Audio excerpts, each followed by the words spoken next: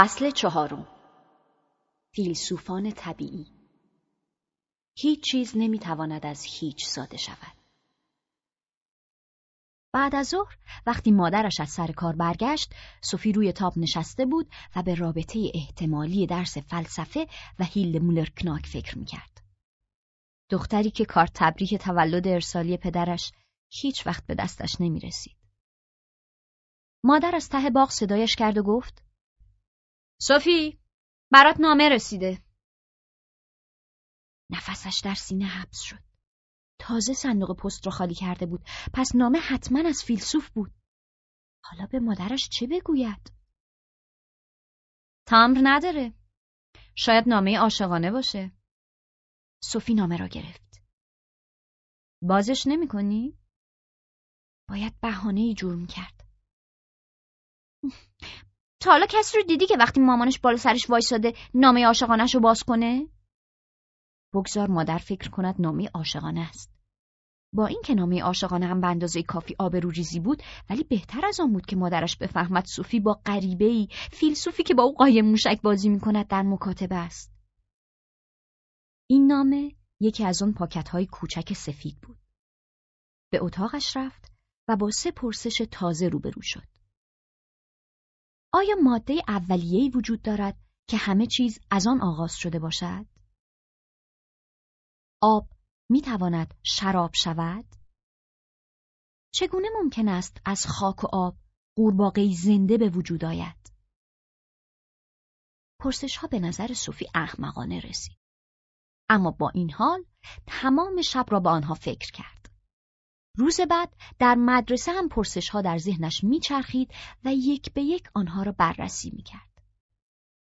ماده اولیه‌ای که همه چیز از آن آغاز شده باشد. مگر می‌شود؟ اگر حتی فرض کنیم چنین ماده‌ای وجود داشته، چطور می‌توانست ناگهان مثلا به گل یا فیل تبدیل شود؟ همین ایراد به پرسش دوم هم وارد بود. چگونه آب می‌تواند شراب شود؟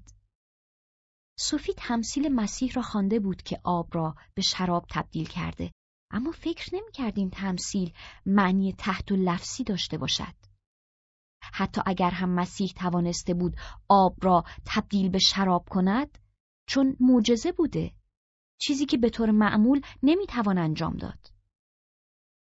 البته می‌دانست که نه تنها در شراب که در همه چیزهایی که رشد می‌کنند مقدار زیادی آب وجود دارد. مثلا خیار از 95% آب تشکیل شده. اما باید چیز دیگری هم در آن باشد تا خیار شود. و اما سؤال قورباغه. معلم فلسفه‌اش علاقه عجیبی به قورباغه دارد. سوفی می توانست بپذیرد که قورباغه از خاک و آب تشکیل شده، به این شرط که خاک بیش از یک ماده باشد. اگر زمین از مواد گوناگونی تشکیل شده باشد، ممکن است که از ترکیب آب و خاک قورباغه به وجود آید. یعنی در صورتی که خاک و آب تخم و نوزاد قورباغه را نیز در بر بگیرد. وگرنه هر چقدر هم که به زمین کلم خوب آب دهیم، قورباغه‌ای در آن رشد نمی‌کند. آن روز وقتی سوفی از مدرسه به خانه برگشت، در صندوق پست پاکت ضخیمی در انتظارش بود. درست مثل روزهای قبل در مخفیگاهش پنهان شد. دستگاه فکری فلاسفه. باز هم سلام. امروز بدون مقدمه چینی درباره خرگوش‌های سفید و این حرف‌ها بیدرنگ به سراغ درسمان می‌رویم. تصویری کلی برایت ترسیم می‌کنم از شیوهی که انسان از یونان باستان تا روزگار ما درباره مسائل فلسفی اندیشیده است. اما به هر کدام به ترتیب می‌پردازیم. از آنجایی که فیلسوفان در دوران‌های مختلفی می‌زیستند و فرهنگ‌های متفاوتی با فرهنگ ما داشتند، پربیراه نیست که ببینیم دستگاه فکری هر فیلسوف چیست. یعنی باید بفهمیم هر فیلسوف در پی کشف چه چیزی است. فیلسوفی ممکن است بخواهد بداند گیاهان یا جانوران چطور به وجود آمدند و دیگری می‌خواهد بداند آیا خدایی وجود دارد و یا آیا روح انسان جاودانه است؟ وقتی برنامه فیلسوفی را مشخص کردیم، خط فکری او را راحت‌تر دنبال می‌کنیم.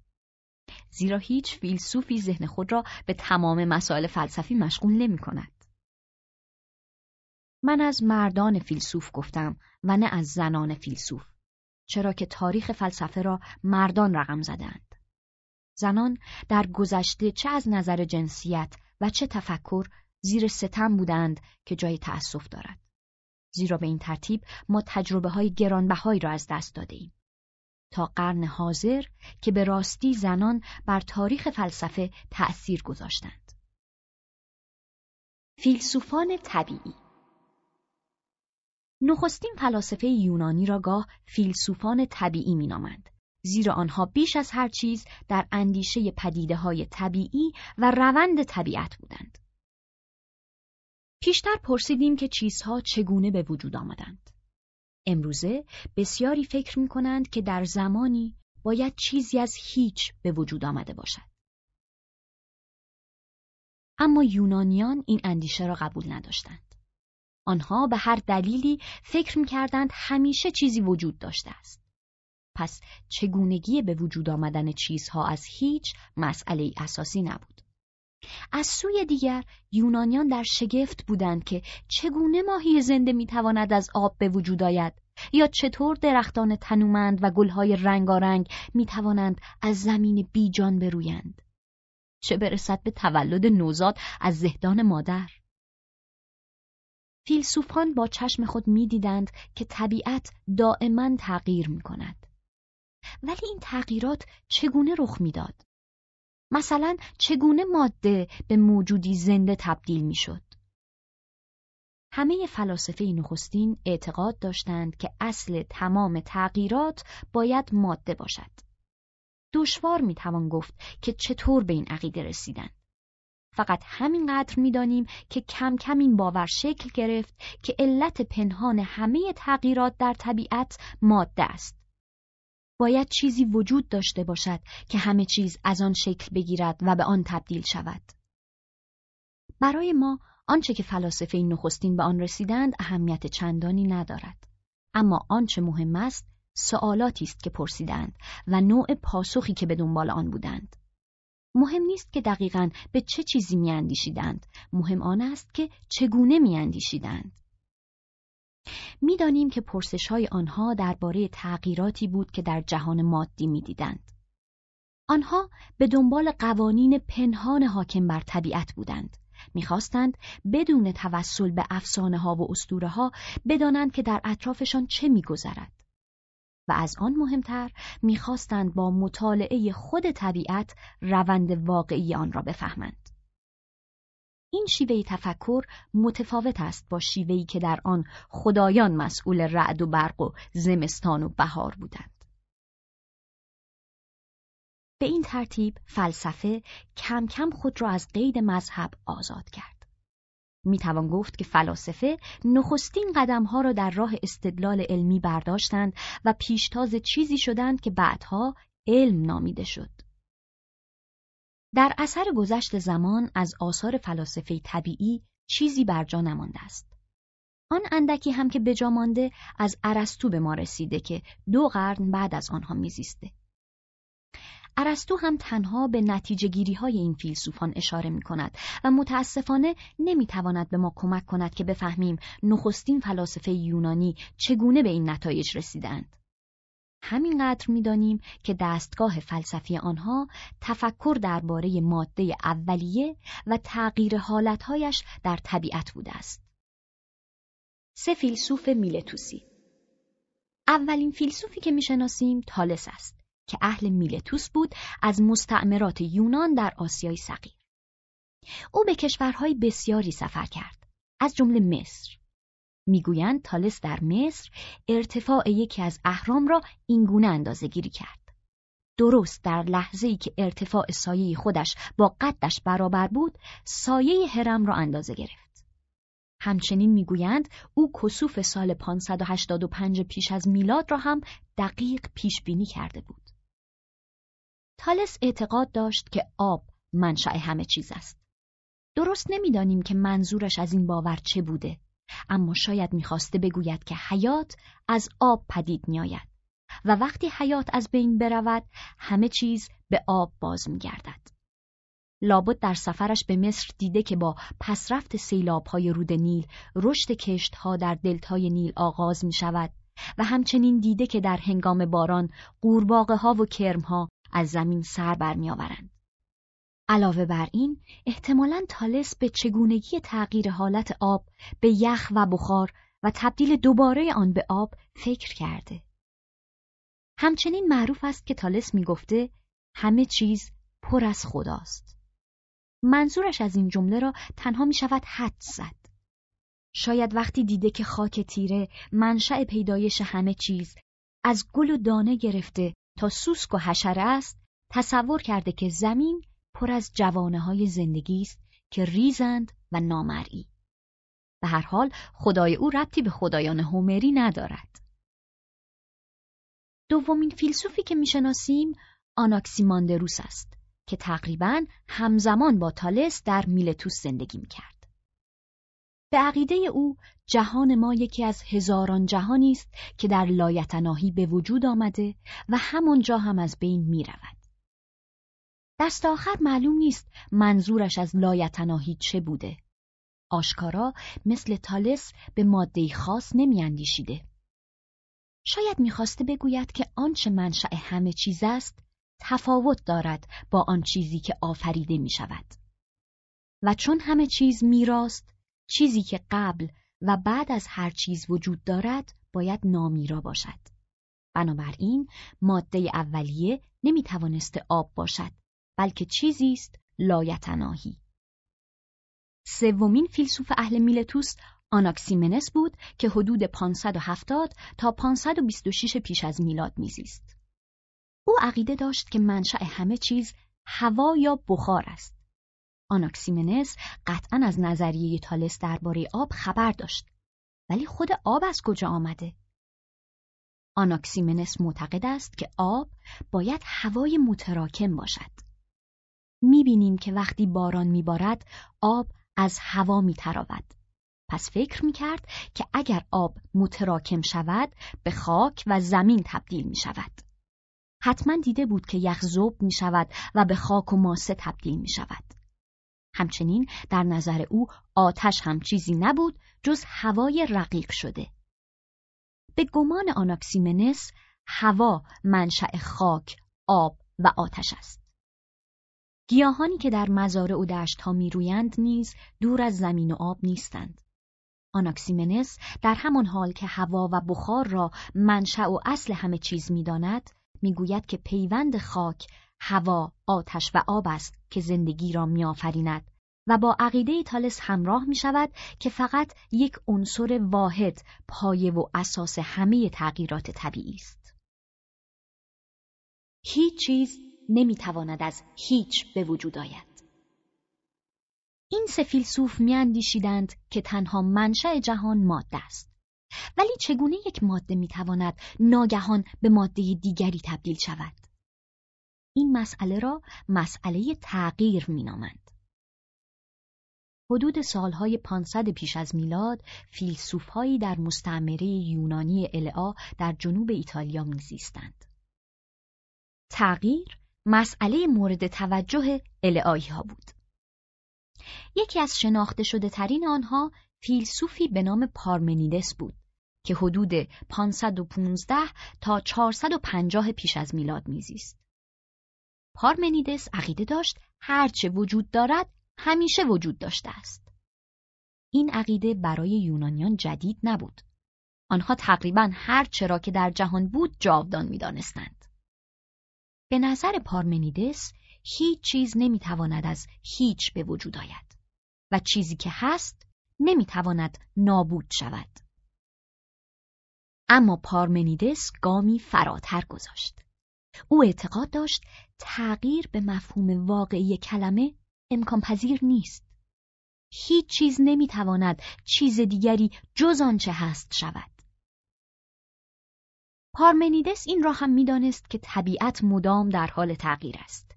چگونگی تغییر چیزها را با حواس خود درک می‌کرد، ولی آن را نمی‌توانست با آنچه عقل می‌گفت تطبیق دهد. وقتی ناچار شد بین محسوسات و عقل یکی را انتخاب کند، عقل را برگزید. حتما این اصطلاح را شنیده‌ای که تا به چشم خود نبینم باور نمی‌کنم. اما پارمنیدس آنچه را که با چشم خود میدید هم باور نداشت. به عقیده او حواس تصویر نادرستی از جهان به ما ارائه می‌دهند. تصویری که با عقل مطابقت ندارد. پس در مقام فیلسوف وظیفه خودش می‌دانست که انواع خطاهای حواس را آشکار کند. این ایمان راسخ به عقل را خردگرایی می‌نامند. خردگرا کسی است که برایش عقل انسان سرچشمه شناخت جهان است. همه چیز در جریان است. هراکلیتوس که از 540 تا 480 پیش از میلاد میزیست با پارمنیدس هم عصر بود. هراکلیتوس اهل افسوس در آسیای صغیر بود. او اساسی ترین ویژگی طبیعت را تغییر دائمی می‌دانست. شاید بتوان گفت که هراکلیتوس برخلاف پارمنیدس بیشتر به ادراک حسی خود اعتماد داشت. می‌گفت همه چیز در جریان است. همه چیز همیشه در گذر و حرکت است و هیچ چیز ثابت نیست. به همین دلیل ما نمی‌توانیم 2 بار در یک رودخانه واحد پا بگذاریم. زیرا بار دوم هم رودخانه تغییر کرده و هم ما. هراکلیتوس تأکید داشت تضاد ویژگی جهان است. اگر هیچ وقت بیمار نشویم نمیدانیم سلامتی چیست. اگر هرگز از گرسنگی رنج نبریم سیری را تجربه نمی کنیم. اگر جنگی در میان نباشد قدر صلح را نمیفهمیم و اگر زمستان نباشد بهاری هم نیست. به اعتقاد هراکلیتوس خیر و شر هر کدام جایگاه ضروری خود را در نظام جهان دارند. بدون تأثیر متقابل اضداد جهان نابود می شود. می گفت خدا روز و شب است، زمستان و تابستان است، جنگ و صلح است، گرسنگی و سیری است. او از واژه خدا استفاده می کند. اما ناگفته پیداست که منظورش از خدا خدایان اساطیر نیست. خدا یا الوهیت از منظر هراکلیتوس چیزی بود که کل جهان را در بر می گرفت و درست در تغییر شکل‌های دائمی و تضادهای طبیعت است که خدا خود را آشکار می کند. هراکلیتوس به جای واژه خدا از واژه یونانی لوگوس استفاده می کرد که به معنای عقل است. به عقیده هراکلیتوس با آنکه ما انسان‌ها یکسان نمی‌اندیشیم و یکسان عقل خود را به کار نمی‌بریم، اما نوعی عقل کل وجود دارد که بر همه طبیعت فرمان روایی می‌کند. این عقل کل یا قانون کلی وجه مشترک همه ما و راهنمای ماست. هرچند از نظر هراکلیتوس در نهایت همه از عقل فردی خود بهره می‌گیرند. همونطور که می‌بینی هراکلیتوس برای هم نوعان خود ارزشی قائل نبود و میگفت عقاید بیشتر مردم در حد بازی بچگانه است. بنابراین هراکلیتوس در پشت تمامی تغییرات و تضادهای طبیعت نوعی وحدت یا تمامیت می‌دید و آن چیزی را که منشأ و مبدأ همه چیز بود خدا یا لوگوس می‌خواند. 4 عنصر اصلی. پارمنیدس و هراکلیتوس نقطه مقابل یکدیگر بودند. خرد پارمنیدس حکم می‌کرد که هیچ چیز نمی‌تواند تغییر کند، در حالی که ادراک حسی هراکلیتوس نشان می‌داد که طبیعت دائما در حال تغییر است. حق با کدام است؟ آیا باید عقل و خرد خود را باور داشته باشیم یا به حواس خود اعتماد کنیم؟ پارمنیدس و هراکلیتوس هر کدام 2 چیز می‌گفتند. پارمنیدس می‌گفت الف هیچ چیز نمی‌تواند تغییر شکل دهد. ب بنابراین نباید به حواس خود اعتماد کنیم. از طرفی هراکلیتوس از عقیده خود اینطور دفاع می‌کرد. الف همه چیز تغییر می‌کند یا همه چیز در جریان است. ب حواس ما قابل اعتمادند. به زحمت میتوان 2 فیلسوف تا این حد متضاد پیدا کرد. اما حق با کیست؟ امپدوکلس سیسیلی که از 490 تا 430 پیش از میلاد میزیست باید میآمد تا راه گریزی از این بنبست بیابد. به نظر او هر دو در یک مورد حق داشتند و در موردی دیگر نه. امپدوکلس فهمید دلیل اصلی اختلاف نظر آنها این است که هر دو تنها یک عنصر را اصل قرار دادند. اگر چنین بود هرگز نمیشد بین آنچه عقل حکم می‌کند و آنچه با چشم می‌توان دید ارتباط برقرار کرد. بدیهی است که آب نمی‌تواند به ماهی یا پروانه تبدیل شود. در حقیقت آب نمی‌تواند هیچ تغییری کند. آب خالص همیشه آب خالص می‌ماند. بنابراین حق با پارمنیدس است که می‌گفت هیچ چیز نمی‌تواند تغییر شکل دهد. از سوی دیگر امپدوکلس با هراکلیتوس موافق است که باید به حواس خود اعتماد کنیم. ما باید به آنچه می‌بینیم اعتماد کنیم و ما می‌بینیم که طبیعت مدام در حال تغییر است. امپدوکلس نتیجه گرفت که باید نظریه وجود تنها یک ماده اولیه را نادیده گرفت. نه آب و نه هوا به تنهایی نمی‌توانند به بوته گل سرخ یا پروانه تبدیل شوند. منشأ طبیعت به هیچ عنوان نمی‌تواند تنها عنصری واحد باشد. امپدوکلس بر این باور بود که طبیعت 4 عنصر اولیه دارد که او آنها را اصول می‌نامید. این 4 اصل خاک، هوا، آتش و آب بودند. تمام فرایندهای طبیعت مدیون ترکیب شدن یا جدا شدن این 4 عنصر است، چرا که همه چیز از خاک، هوا، آب و آتش تشکیل شده و در هر چیز تنها تناسب مقدار این 4 عنصر متغیر است. به عقیده امپدوکلس پس از مرگ یک گل یا یک جانور این 4 عنصر از هم جدا می شوند. این تغییرات را به چشم می توانیم ببینیم، اما خود خاک، هوا، آب و آتش فارغ از همه این تغییرات همواره دست نخورده باقی می مانند. پس این عقیده درست نیست که همه چیز تغییر می کند. در واقع هیچ چیز تغییر نمی کند. تنها این 4 عنصر به هم می آمیزند و از هم جدا می شوند تا دوباره با هم ترکیب شوند. می توان آن را با کار نقاش مقایسه کرد. با در اختیار داشتن فقط یک رنگ مثل قرمز، نقاش نمی تواند درختان سبز بکشد. اما اگر رنگ زرد، آبی و سیاه را هم داشته باشد، می تواند با تغییر مقدار و نسبت در هم آمیختن هر کدام صدها رنگ مختلف بسازد. یا هنر آشپزی را در نظر بگیر. اگر من تنها با آرد بتوانم شیرینی بپزم، حتما شعبده‌باز ماهری هستم. اما اگر تخم مرغ، شکر و شیر به آن اضافه کنم، می توانم انواع مختلف شیرینی ها را با این 4 ماده اصلی بپزم. تصادفی نبود که امپدوکلس خاک، هوا، آتش و آب را اصول طبیعت می دانست. فلاسفه پیش از او هم تلاش کرده بودند ثابت کنند که ماده اولیه آب، هوا یا آتش است.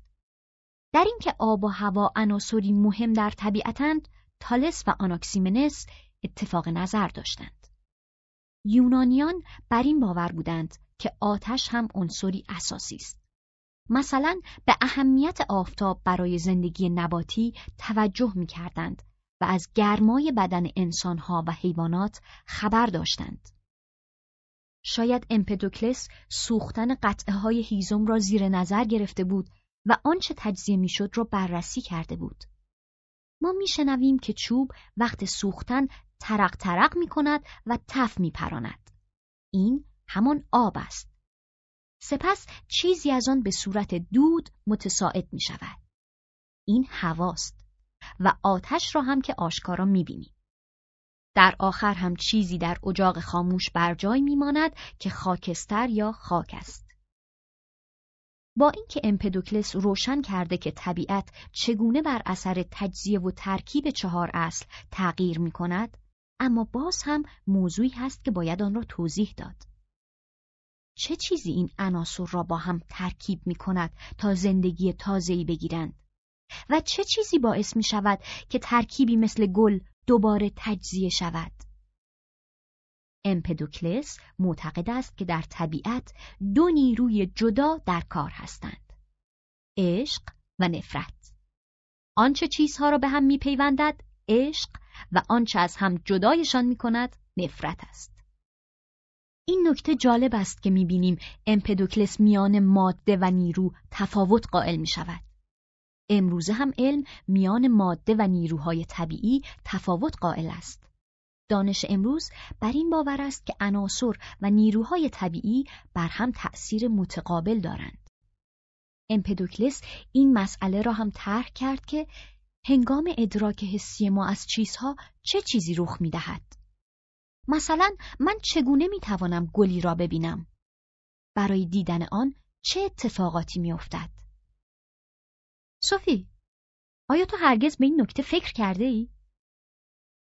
بر اساس نظریه امپدوکلس چشمان ما نیز مثل همه چیزهای دیگر از 4 عنصر اصلی تشکیل شده است. خاک چشم من آنچه را از خاک است می‌بیند. هوا آنچه از هواست. آتش آنچه از آتش است و آب آنچه را که از آب است. اگر فقط یکی از عناصر در چشم من نباشد، نمی‌توانم طبیعت را در کمال آن تماشا کنم. بخشی از هر چیز در همه چیز.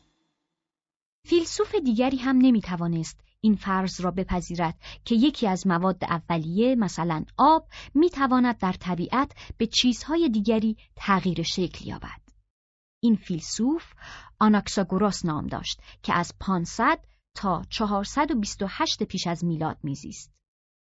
او این عقیده را نمی‌پذیرفت که خاک، هوا، آتش و آب بتوانند خون یا استخوان شوند.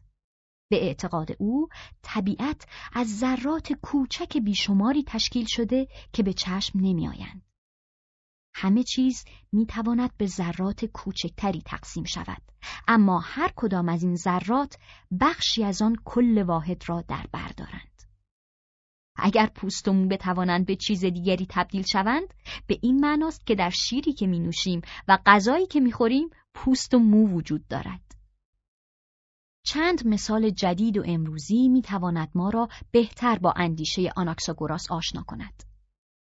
امروزه تکنیک اشعه لیزر می‌تواند هولوگرام تولید کند. اگر هولوگرامی از یک اتومبیل تهیه کنیم و این هولوگرام را بشکنیم، در تکه‌ای که مثلا سپر را نشان می‌دهد، باز هم می‌توان تصویر کل اتومبیل را دید، چرا که کل نگاره در هر کدام از این تکه‌ها وجود دارد. اندام ما نیز به نوعی همینطور ساخته شده. اگر من یکی از سلول‌های پوستی انگشت خود را جدا کنم، هسته درونی سلول نه تنها حالت و ویژگی پوست بدنم، بلکه ویژگی چشم‌ها، رنگ موها، تعداد و شکل انگشت‌هایم را نیز آشکار می‌کند. هر سلول بدن من اطلاعات ساختار همه سلول‌های دیگرم را در بر دارد. پس در هر سلول چیزی از همه چیز هست. کل در جزء وجود دارد. آناکساگوراس این ذرات را که چیزی از همه چیز را در خود دارند، بذر یا هسته نامید. یادت هست که امپدوکلس عقیده داشت که عشق عناصر را در بدنها به هم پیوند می‌دهد؟ آناکساگوراس هم نظم را نیروی پدید آورنده حیوانات، گلها و درختها دانست و این نیرو را ذهن یا شعور نامید. آناکساگوراس علاوه بر همه اینها نخستین فیلسوف آتنی است که ما از زندگیش خبر داریم. البته اهل آسیای صغیر بود، ولی در سن 40 سالگی به آتن آمد. او را بعدها به خدا نشناسی متهم کردند و ناگزیر شهر را ترک کرد. از اتهامات او این بود که گفت خورشید یکی از خدایان نیست، بلکه قطع سنگی است بسیار داغ که جثه‌اش از کل شبه جزیره پلوپونز بزرگتر است. آناکساگوراس به علم نجوم علاقه وافری داشت. معتقد بود که تمامی اجرام فلکی از همان ماده‌ای ساخته شدند که کره زمین از آن ساخته شده و این را از بررسی یک سنگ آسمانی فهمیده بود. به همین دلیل بعید نمی‌دانست که بر روی سیارات دیگر نیز انسان‌هایی زندگی کنند. همچنین می‌گفت که کره ماه به خودی خود روشن نیست، بلکه نور خود را از زمین می‌گیرد.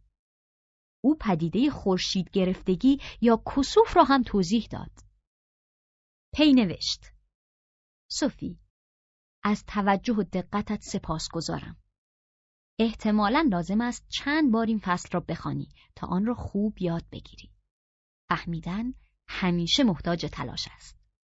حل مشکل ماده اولیه و تغییرات طبیعت باشد برای فردا که تو را با دموکریتوس آشنا می‌کنم. ختم کلام. سوفی در مخفیگاه نشست و از میان سوراخی کوچک لابلای انبوه شاخ و برگ‌ها باغ را نگریست.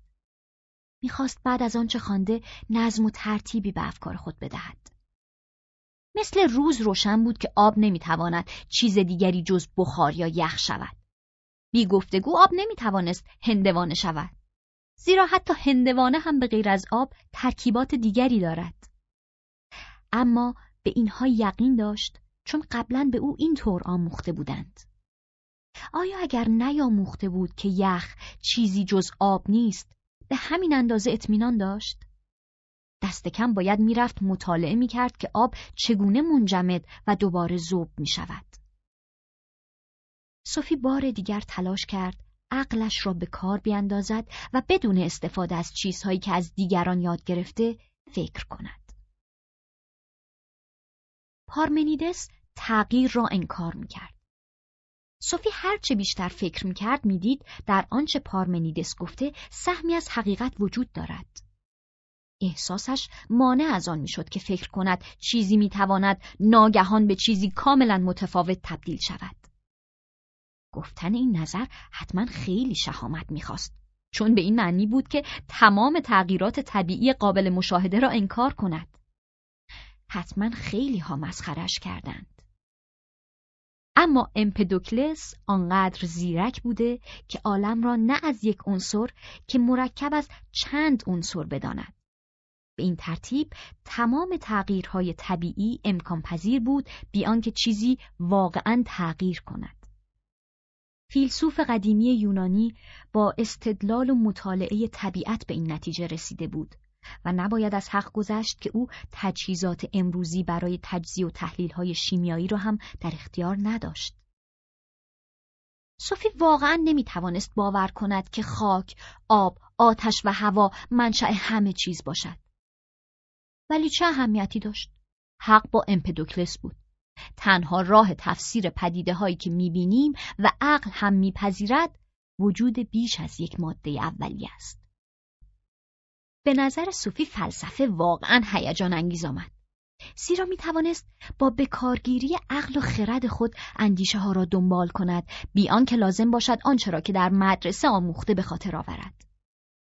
به این نتیجه رسید که فلسفه چیزی نیست که بتوان آن را یاد گرفت، بلکه فقط می‌تواند یاد بگیرد چگونه فلسفی بیاندیشد.